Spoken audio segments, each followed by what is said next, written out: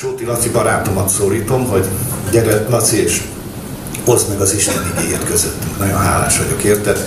Nem tudom, be kell mutatnom a Lacit.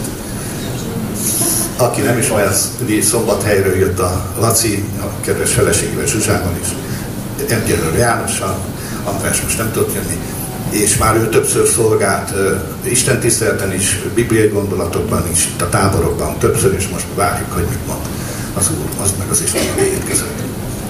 Nagyon szépen köszönöm.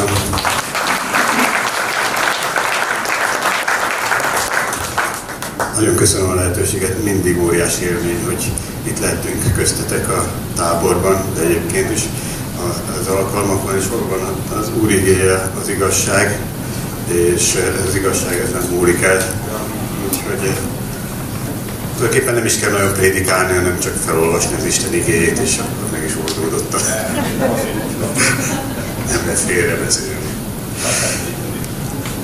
A tábornak a témája, ha jól emlékszem, az, hogy a kegyelem a gyakorlatban, és én most arról szeretnék beszélni ennek kapcsán, hogy mit jelent az számomra, hogy az Úr Jézus nevében cselekedjünk, imádkozzunk, beszéljünk, tegyünk bármit is.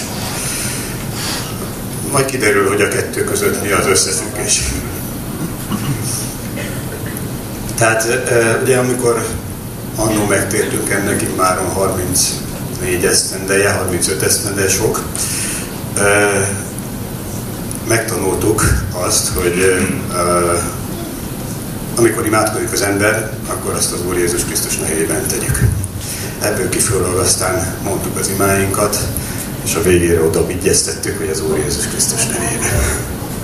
Mire hivatkoztunk, mit tanultuk, de sok ige van erre vonatkozólag, Kolossi 3.17. És mindent, amit csak tesztek szóval, vagy tettel, mindent az Úr Jézusnak nevében cselekedjetek, hálát adván az Istennek és az Atyának ő általa. Efezus 5.20. Hálát adván mindenkor, mindenekért, a mi Urunk Jézus Krisztusnak nevében, az Istennek és az Atyának. Betege valaki köztetek, hívja magához a gyülekezet véneit, imádkozzanak felette megkeményült olajjal az Úrnak nevében. Ez Jakab 5.14. Tehát ezek az igék, ezek igazak természetszerűleg, és mégis azt tapasztaltuk, hogy hát ez nem minden esetben működött. És aztán amikor az ember így visszagondol, hogy én mit is imádkoztam, vagy hallottam olyan imákat, nem akarok senkit sem károztatni, de hallottunk olyan imákat, hogy hát dököljön meg a szomszéd tehene, és akkor az Úr Jézus Krisztus nevében. És hasonló dolgok. És hát beleképzeltem magam az Úrnak a helyébe, hogy ilyen imák kapcsán ő szegényen ott fenn a mennyekben mit gondolhat. Hogy most ezt gondoljátok, hogy én meg fogom cselekedni. Tehát aztán meg vannak azok a fajta imádságok, amikor teljesen indifferens dolgok, az egyiknek hívőnek az az érdeke, hogy süssön a nap, másik hívőnek az az érdeke, hogy essen az eső, és keményen imádkozunk, hogy holnap süssön a nap, holnap essen az eső. És akkor Isten mit csinál oda fönt a mennyben? Vagy de hát egy helyen vagyunk. Szóval ez a dilemma, ez így megerősödött bennem az utóbbi időben, és a kérdés az valóban, hogy a Jézus nevében az egy varázsszó-e, vagy pedig valami teljesen más jelentő dolog.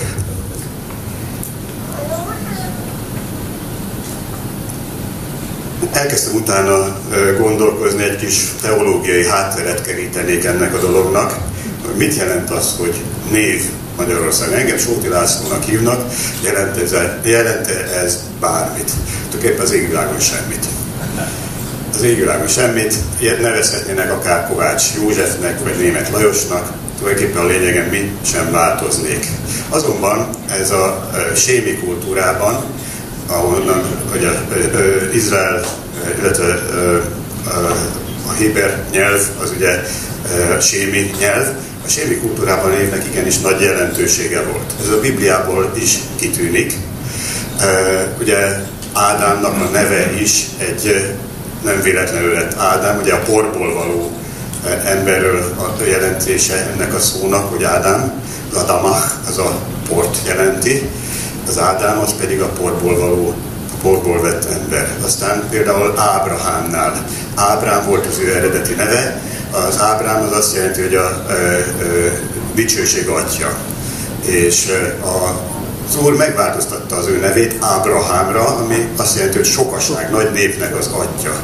Ez még jóval azelőtt történt, évekkel azelőtt megszületett volna a gyermeke, szóval eléggé hülye érzés lehetett úgy szaladgálni, hogy én vagyok a tömegek atya, és nincs egy gyermekem se.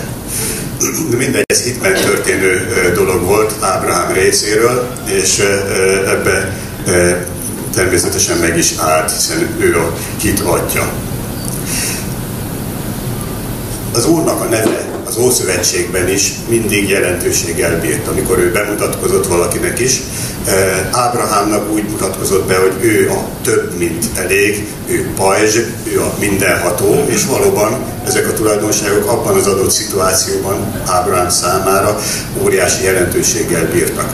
Ugyanakkor a következő bemutatkozása ugye Mózesnek volt, aminek aztán hosszú távú jelentősége, mind a máig ható jelentősége van. Mózes a csipkevakornál megkérdezte azt, hogy mi a neved? Kinek a nevében megyek kinek a nevében megyek Izraelhez, mit mondjak, hogyha kérdezik. És akkor Isten mondta neki, hogy én vagyok az, aki vagyok. Ez magyar nyelvhasználatban talán nem annyira értelmezhető dolog, de ez ott akkor, ugye ezt megismételte háromszor is Isten különböző kontextusban, ez azt jelenti, hogy mindig folyamatosan segítőleg jelenlévő Isten. Tehát nem csak a múltban volt, hanem van, lesz, mint Lenin, folyamatosan, de ő segítőleg, támogatólag jelenlévő Isten. Ez volt Izrael számára, ez Izrael számára az Isten. Az Ószövetségi Istenről beszélünk, felhívom a figyelmet. Tehát Isten akkor is már szeretet Istene volt, akkor is már a szeretetet képviselte az ő népe felé. Menjünk tovább, Új Szövetség. Új Szövetségben két emberről olvastuk, hogy Isten saját kezűleg nevezte el. Az első János volt, keresztelő János. Jánosnak a jelentése az az, hogy az Úr megkegyelmez. Az Úr kegyelmez. És Jánosnak a szolgálata arról szólt, hogy hirdette a megtérés evangéliumát, amihez szükséges, hogy a kegyelem megkegyelmezett azoknak az embereknek, akik megtértek. A másik pedig Jézsua, azaz Jézus. Jézsua az a Józsuével azonos név, azt jelenti, hogy az Úr a szabadulás, a menekülés és az üdvösség. Jézus neve azt jelenti, hogy az üdvösség. Jézus az üdvösség. Már amikor megszületett, ez így hívták. Egy érdekes párhuzamra szeretném felhívni a figyelmet, ugye a János az funkcióját tekintve nagyon sok azonosságot mutat Mózessel, és Józsué, illetve Jézus pedig Józsuéval. Mózes kihozta a népet a bűn alól, és Józsué pedig bevitte az ígéret földjére. János a megtérés evangéliumát hirdette, Jézus bevitte az üdvösségbe a népet. Ez egy érdekes párhuzam, csak ilyen megjegyzés vonatkozásában, de a neveknek itt is nagy jelentősége van ilyen szempontból. No, tehát mi is volt az Úrnak a küldetés? Ezt a Lukács 4:18-19-ben mondta el, amikor elkezdte a szolgálatát. Egy pillanat, ezt felolvasnám, mert ezt én nagyon fontosnak tartom.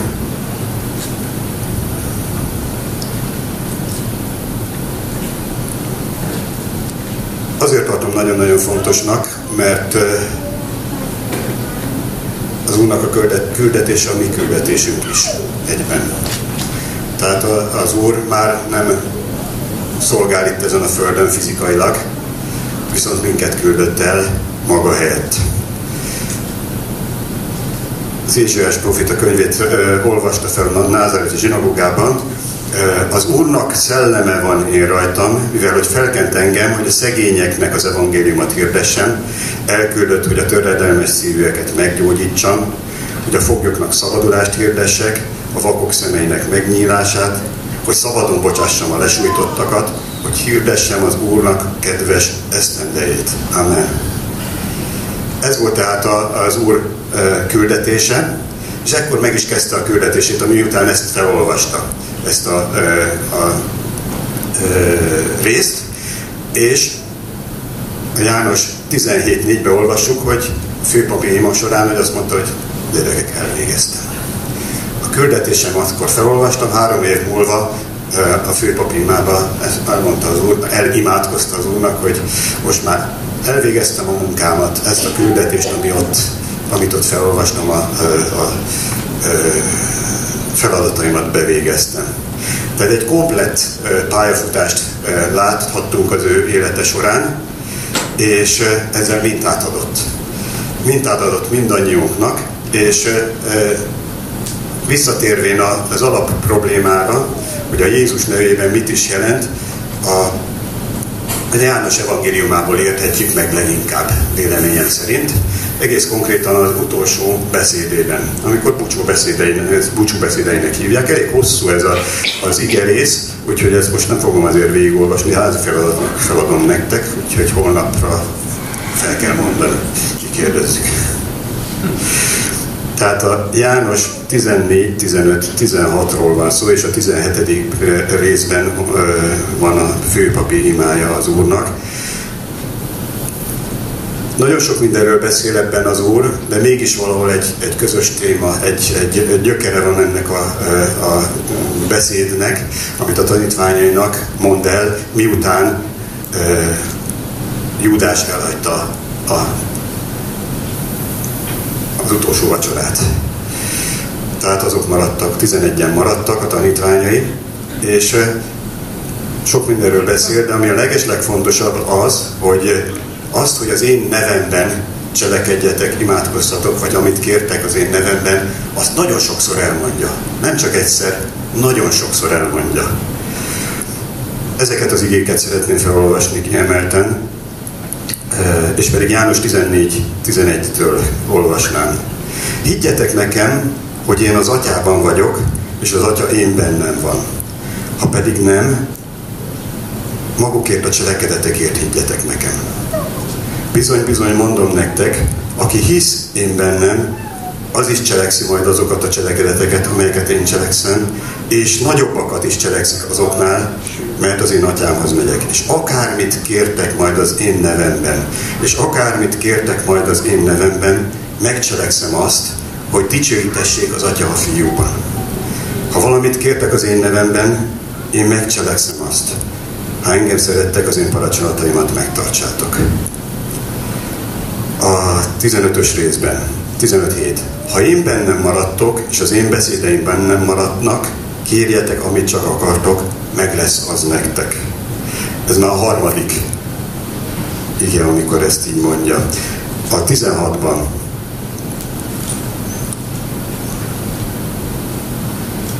Mostanáig semmit sem kértetek az Atyától az én nevemben, kérjetek, és megkapjátok, hogy a ti örömötök teljes legyen. Tehát többször nagyon hangsúlyozottan mondja azt, hogy amit az én nevemben kértek, azt megkapjátok. Amit az én nevemben kértek az Atyától, azt megcselekszem nektek. És ezt az igét zonzásítva, ige tömkeleget zonzásítva az 1 Jánosban, tehát János első levelében is olvashatjuk. Itt talán azért lenne jó ezt felolvasni, mert ez összefoglalja az utolsó beszédnek az egyéb gondolatait is valamilyen szinten. Tehát 1 János 3:22-től, és akármit kérünk, megnyerjük tőle, mert megtartjuk az ő parancsolatait, és azokat cselekesszük, amik kedvesek előtte. Ez pedig az ő parancsolata, hogy higgyük az ő fiának, a Jézus Krisztusnak nevében, szeressük egymást, amit megparancsolta nekünk, és aki az ő parancsolatait megtartja, ő benne marad, és ő is abban, és abból ismerjük meg, hogy bennünk marad, abból a szellemből, amelyet nekünk adott. Amen. Tehát itt gyakorlatilag a kvázi feltételeket is megtanulhatjuk, megláthatjuk, megérthetjük. A parancsolat megtartása. Mik a parancsolatok? Ugye az Ószövetségből láttuk azt, illetve Jézusnak a szolgálata során láttuk azt, hogy amikor a farizeusok kísértve megkérdezték tőle, hogy mik a fontos parancsolatok, akkor ugye azt mondta az Úr Jézus, hogy az első, szeresd az Uradat Istenedet teljes erődből. És a második, hasonlatos ehhez, szeresd a fele barátodat, mint önmagadat. És ugye ezt elismerték, elfogadták a farizeusok. Igen, ez így van. Az Ószövetség, a törvény summázata a szeretet. Istennek a szeretete és az Atya-fiúi szeretet. Visszatérünk ahhoz, hogy az Isten a mindig jelenlévő, segítőleg jelenlévő Isten parancsolata az Ószövetségben, hogy szeressétek őt, és szeressétek egymást. De mi új szövetséget, egy jobb szövetséget kaptunk, és ebben az új szövetségben, a jobb szövetségben mi volt a parancsolat? Az volt a parancsolat, hogy úgy szeressétek egymást, ahogy én szeretlek titeket. Amen. Ez az új szövetségnek a parancsolata Jézustól. Van parancsolat, tehát nincs parancsolat az új szövetségben, van parancsolat. Az parancsolta az Úr, ez így be vagyon írva a 13-as részben, hogy új parancsolatot adok nektek, azt, hogy úgy szeressétek egymást, ahogy én szerettelek titeket. Mert nincs nagyobb szeret annál, amikor valaki az életét adja az Atya fiáért. És ezt a parancsolatot adta az Úr, de ezt nem tudjuk megcsinálni. Ezt senki nem tudja megcsinálni. Egyáltalán mi az, hogy szeretet? Ugye annyit beszélünk itt a szeretetről, hogy már lassan mindenkinek nem jön ki a könyökén, de nagyon sokat beszélünk róla. Nagyon sokan. És hogyha megkérdezitek valakitől, hogy te szereted az ő szikét? Valaki azt mondja, hogy igen, nagyon szeretem. Jól átsütve, szalonnával megtűzdelve, kitűnő. A másiktól megkérdezik, szereted az ő, puha, puszi, nagyon szeretem, ölelgetni, simogatni. És a harmadiktól megkérdezem, nagyon szeretem, hozzá nem megyek, a közelében nem megyek, mert ha megérzi rajta a szagomat az anyja, nem fogja táplálni, elpusztul. Úgyhogy megtáplálom, viszek szénát az anyjának maximum, és távolról megszemlélem, és így szeretem. Na most akkor melyik a szeretet? Mind a három azt mondja, hogy szeretem. Gondoltuk.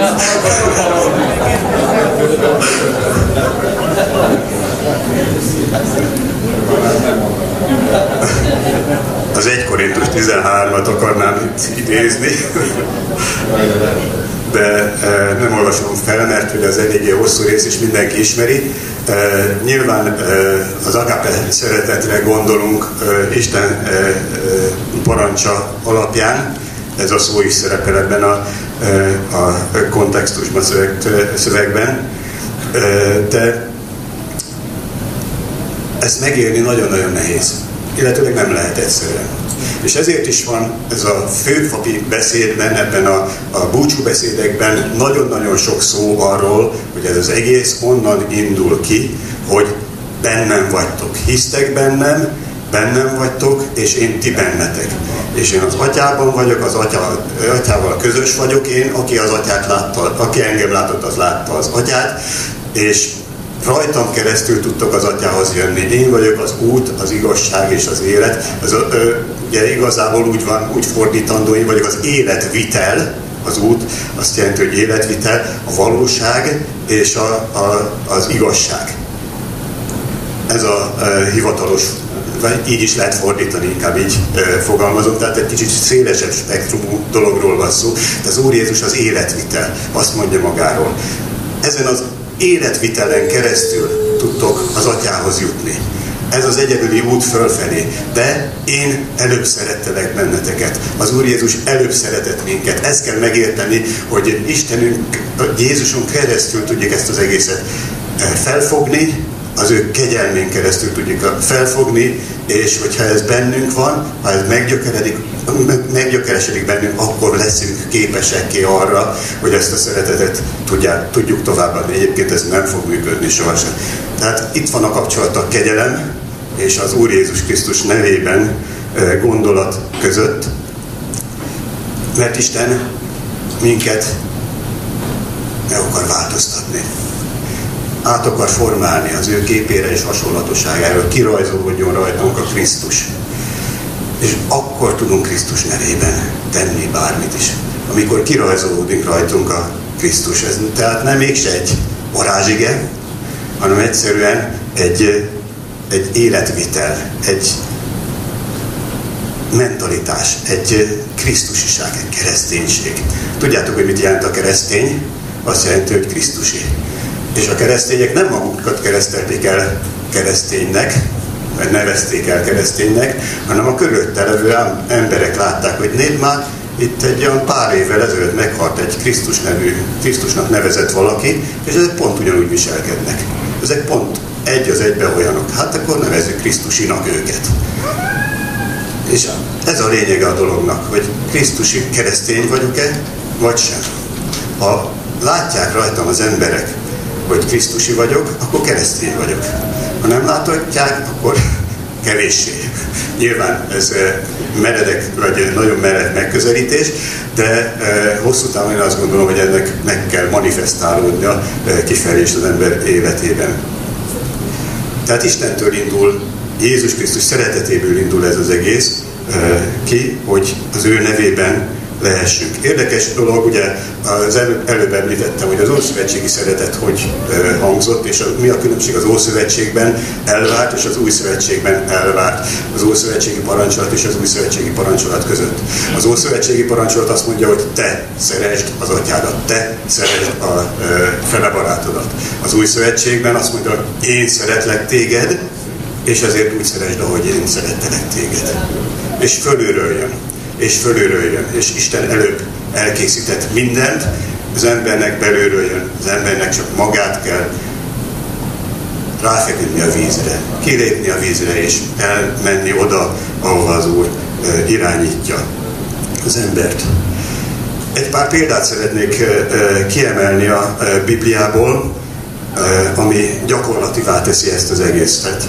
Ugye az első ilyen példa, amit Jézus maga mondott, hogy a felebarát kapcsán, hogy szeresd a felebarátodat, ugye az az irgalmas szamaritánusnak a története. Kicsit kalandozzunk el abba az időben, hogy kik voltak a szamaritánusok. A szamaritánusok azok Izraellel együtt élő, Izraelből kiszakadt népcsoport volt.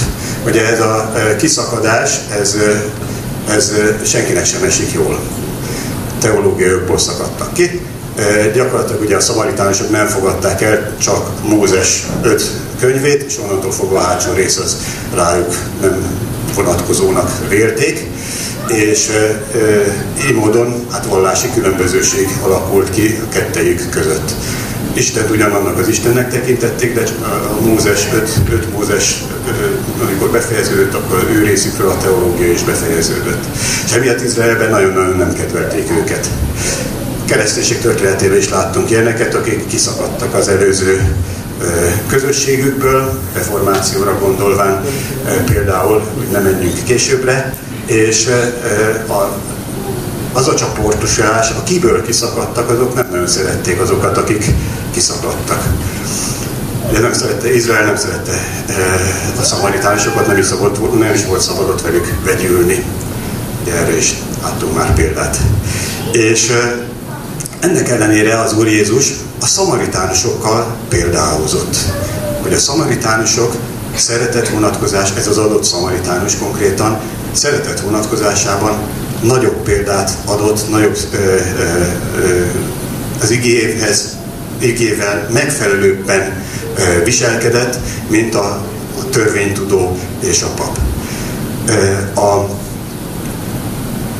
Ebből az következik, hogy nem a teológiai tudás, nem a csoporthoz tartozás, nem a közösséghez tartozás a lényege a szeretetnek, hanem az, hogy mi lakik az embernek a szívében. Hogy az Úr Jézus lakik-e a szívemben, vagy nem az Úr Jézus lakik a szívemben. A másik példa, amit szeretnék kiemelni, az ugye a József története. Ez a Jézusnak az apjáról beszélünk, mint József. Már földi fizikális értelemben gondviselőnek lehetne talán mondani. Amíg az Új Szövetségben hitből való megigazultságról beszélünk, ez az alapvető lényege a megtérésünknek. Nagyon-nagyon fontos azt tudni, hogy aki Krisztusban van, az megigazult hit által. Fontos tudnod, hogy te megigazultál hit által. A megigazultság az Ószövetségben is hit által működött. Ahogy láttuk, Ábrahám életén, Dávid életén és a hithőseinek az életén, ezek a megigazultság az hit útján működött az Ószövetségben is. És Józsefről is azt írja az ószövetségi közegben vagyunk, hogy igaz ember volt. És ugye képzeljük bele az ő helyzetébe magunkat, hogy feleségül vett egy nőt, aki viselősnek találtatott. Tehát terhes volt. És hát, hogyha belegondoljátok magatokat, hogy nagy hirtelen én még nem voltam ő vele, illetve jegyes volt még akkor, nem voltam ő vele, és hát terhes, hát nyilván megcsalt.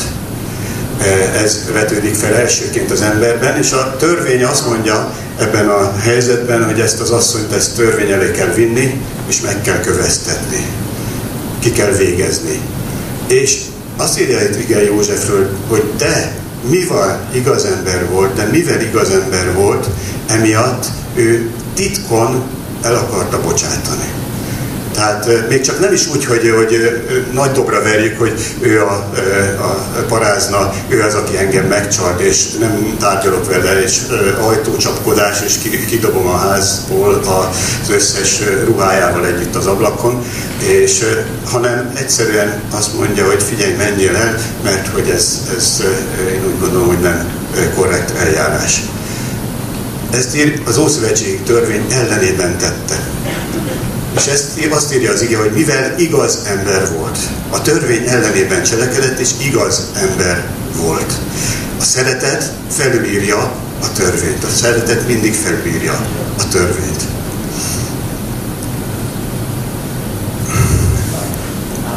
Nagyon sokszor hallottam azt, hogy nem helyes gondolat az, hogyha Istent megpróbáljuk emberi léptékben bemutatni, magyarán humanizálni.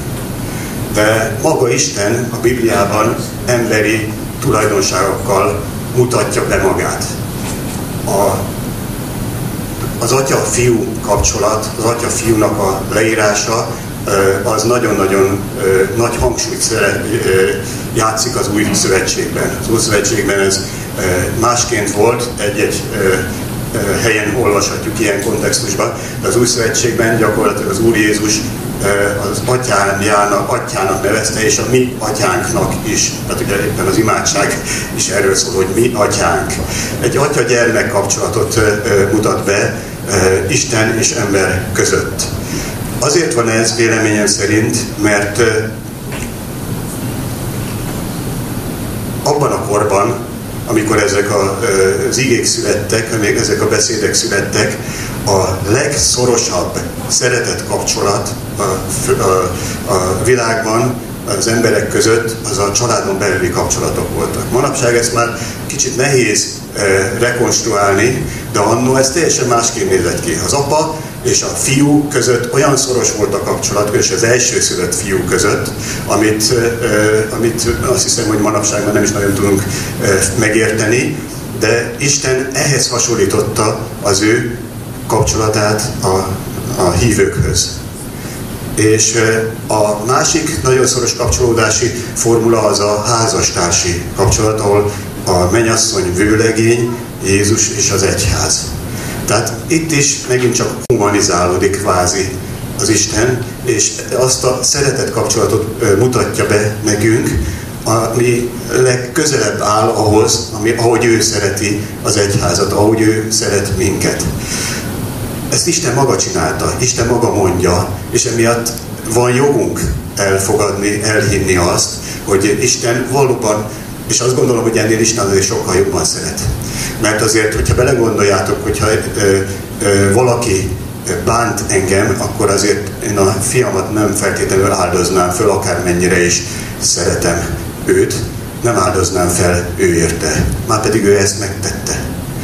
Tehát az ő szeretete, a maximális szeretetnél, amit mi emberként fel tudunk fogni, sokkal nagyobb, még nagyobb. De mi ezt a képet tudjuk maximálisan befogadni.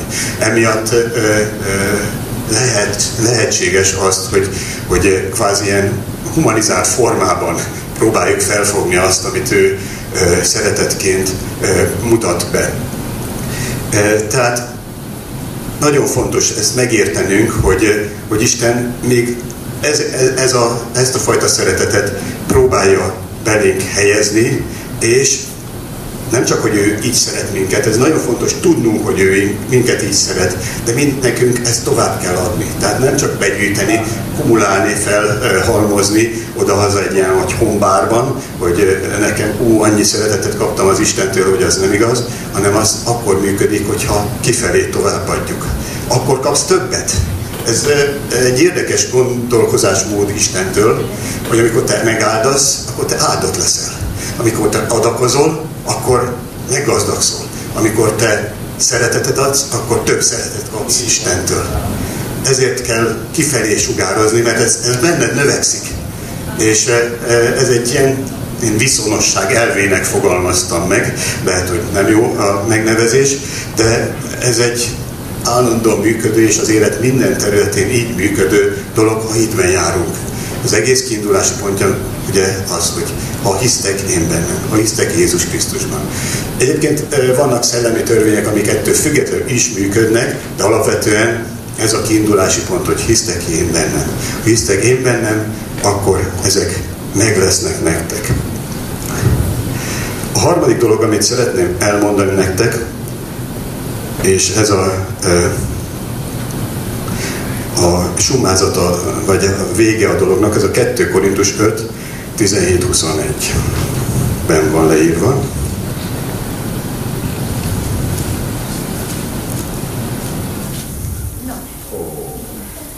És lőncsöndesség.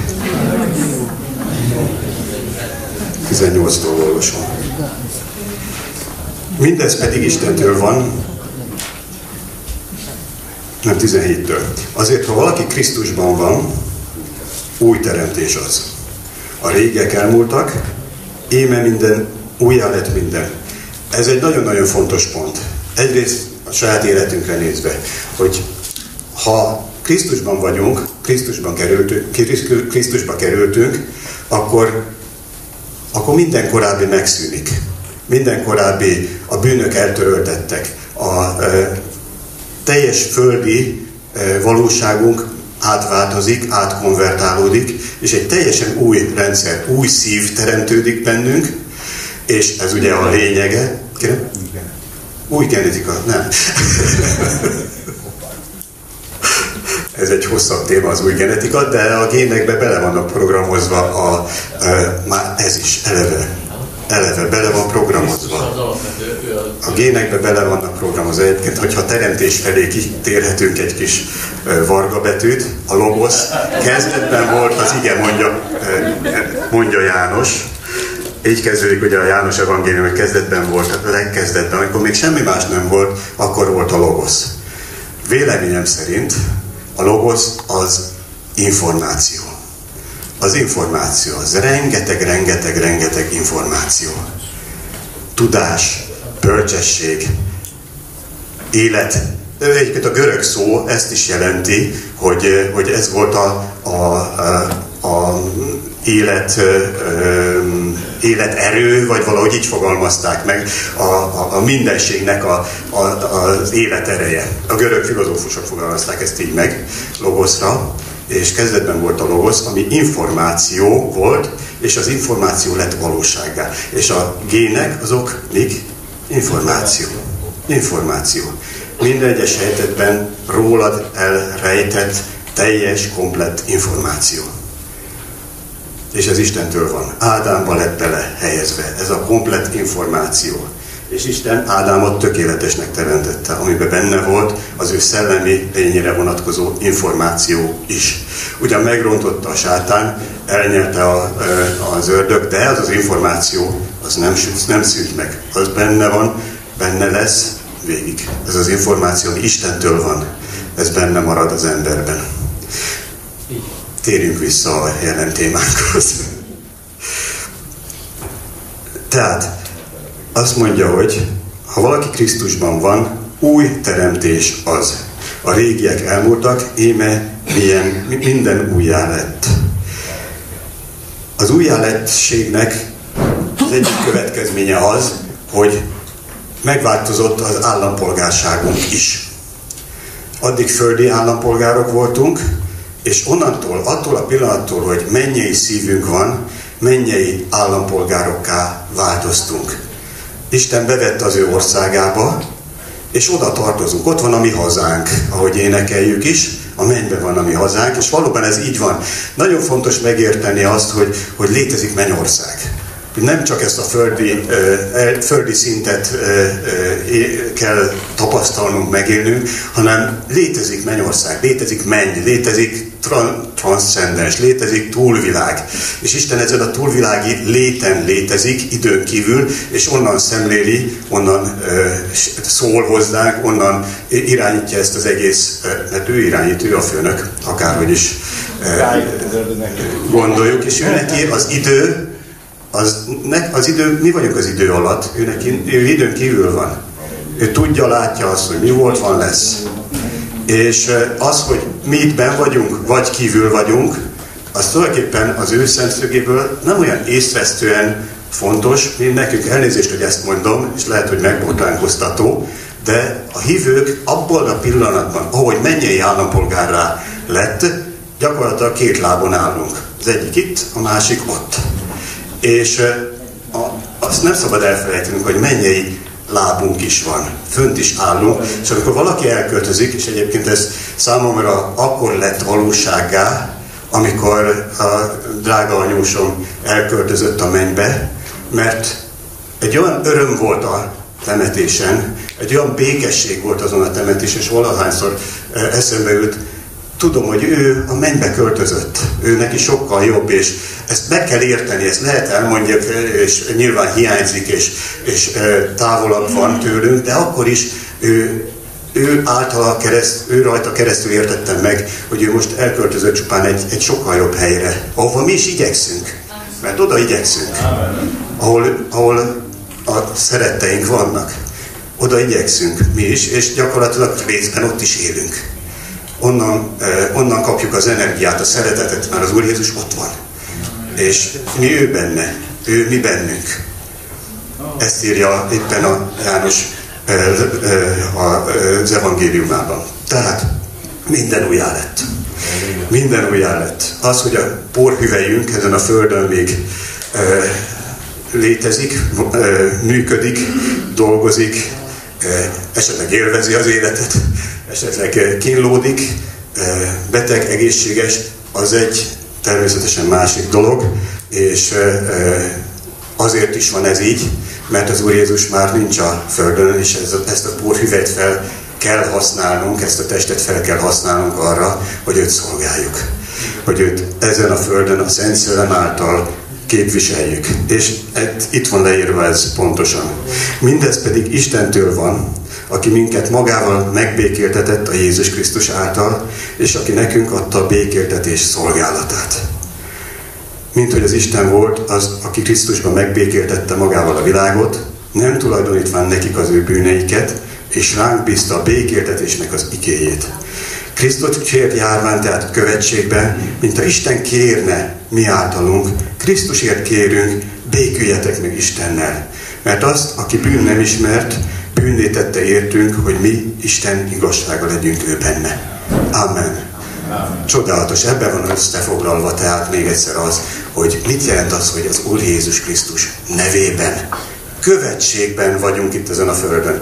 Amikor ki van lovagózva ugye a követségen az, hogy itt van a magyar nagykövetség mondjuk Bécsben, akkor ott az a terület, az magyar terület, és Magyarországhoz tartozik egy külföldi állam területén, és képviselik a magyar kormánynak a politikáját.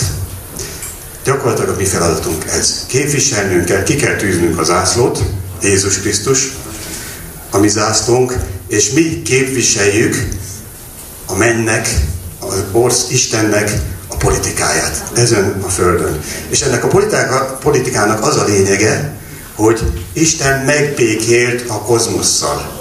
A kozmosz ugye a világ mindenséget jelenti, amit a sátán a bűn miatt elrontott. Isten megbékélt ezzel. Eltörölt az egész kozmoszt, nem csak a hívőket, nem csak az egyházon belül, nem csak a templomon, nem csak a közösségen belüli embereknek az életében, hanem az egész világban levő mindennel megbékélt Isten. Nem tekinti már. Mert Jézus Krisztus meghalt mindezért. Jézus Krisztusban eltöröltetett minden bűn, és gyere vissza.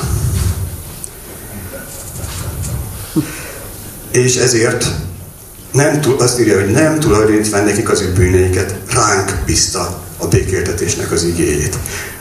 A mi feladatunk az, hogy a békéltetést, ezt a békéltetést továbbadjuk. A békéltetés az azt jelenti, hogy információt adunk neki, de ugyanakkor képviseljük is azt a fajta szeretetet. Egy pufferelést jelent. Nemrégiben láttam egy filmet, amiben adósságbehajtókról szólt a történet, hogy kimentek, és hogyha valaki nem fizetett, akkor megpofozták azokat a delikvenseket, hogy mégiscsak fizessenek. Mi feladatunk fordított értelemben, de ugyanez, oda kell mennünk, de nem megpofozni kell őket, hanem el kell mondani, hogy figyelj, elengedtettek az adósságaid. Nincs adósságod. Nincs adósságod. Ez a feladatunk. Elmondjuk, hogy befejezett az adósság, el lehet tépni az adóslevelet, nincs többet ilyesmi. És ez viszont egy... El is lesz tépve. Amen. Amen. Oda lett szegezve a keresztre. Ez viszont... Sokszor tapasztaltuk azt, hogy különböző közösségek, különböző emberek nem olyan örömmel veszik ezt a fajta hozzáállást, vagy igazságnak a hirdetését, és én azt gondolom, hogy a megbékélés, ez azt jelenti, hogy nem háborút kell viselnünk az emberek ellen, a közösségek ellen, a másik ember ellen. Szeretnék egy picit visszatérni a tékozó fiúnak a történetére, csak röviden. A tékozó fiú története ugye az történt, hogy a kisebbik fiú hazament, megbocsátatott a bűn, befogadtatott, és öröm volt a mennyben. Mert nagyobb öröm van egy embernek a visszatértén, mint 99 igazén, és a nagyobbik fiú meg kiment duzzogni, hogy most akkor hogy van ez, vagy mint van ez, hát én itt vagyok. És az atya nem azt mondta a nagyobbik fiúnak, hogy jó, most akkor menjél, húzzál el innen, hogyha te ilyen vagy, akkor én veled nem tárgyalok, hanem kiment ő hozzá is kérlelni. Mert az atya a nagyobbik fiút is szereti.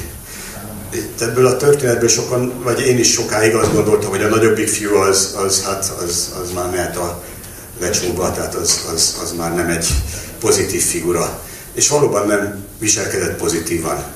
És sokan, én is előfordult az, hogy nem viselkedtem pozitívan az evangélium irányába, de mégis Isten oda ment ő hozzá és kérlelte, hogy gyere vissza. Ne viselkedjél már így, hát a tied mindenem. A tied mindenem. A nagyobbik fiúnak azt mondta, hogy a tied mindenem.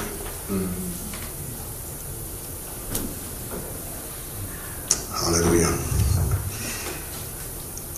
Tehát azt gondolom, hogy ez a megbékéltetésnek a feladata, szolgálata ezt is jelenti, hogy képviseljük mindenki felé azt, hogy az Úr szereti őt. Akár kis testvér, akár nagy testvér, akár elment az Úrtól, akár nem. És hiszem azt, hogy ez egyrészt az evangélium terjedésében hatalmas jelentőséggel bír, mert szükséges, hogy az emberek megtérjenek. Másrésztről pedig, ha én bennem maradtok, és nem beszédén bennetek maradtok, kérjetek, amit csak akartok, hogy meg lesz az nektek. Amen. Amen. Köszönöm, hogy meghallgattatok.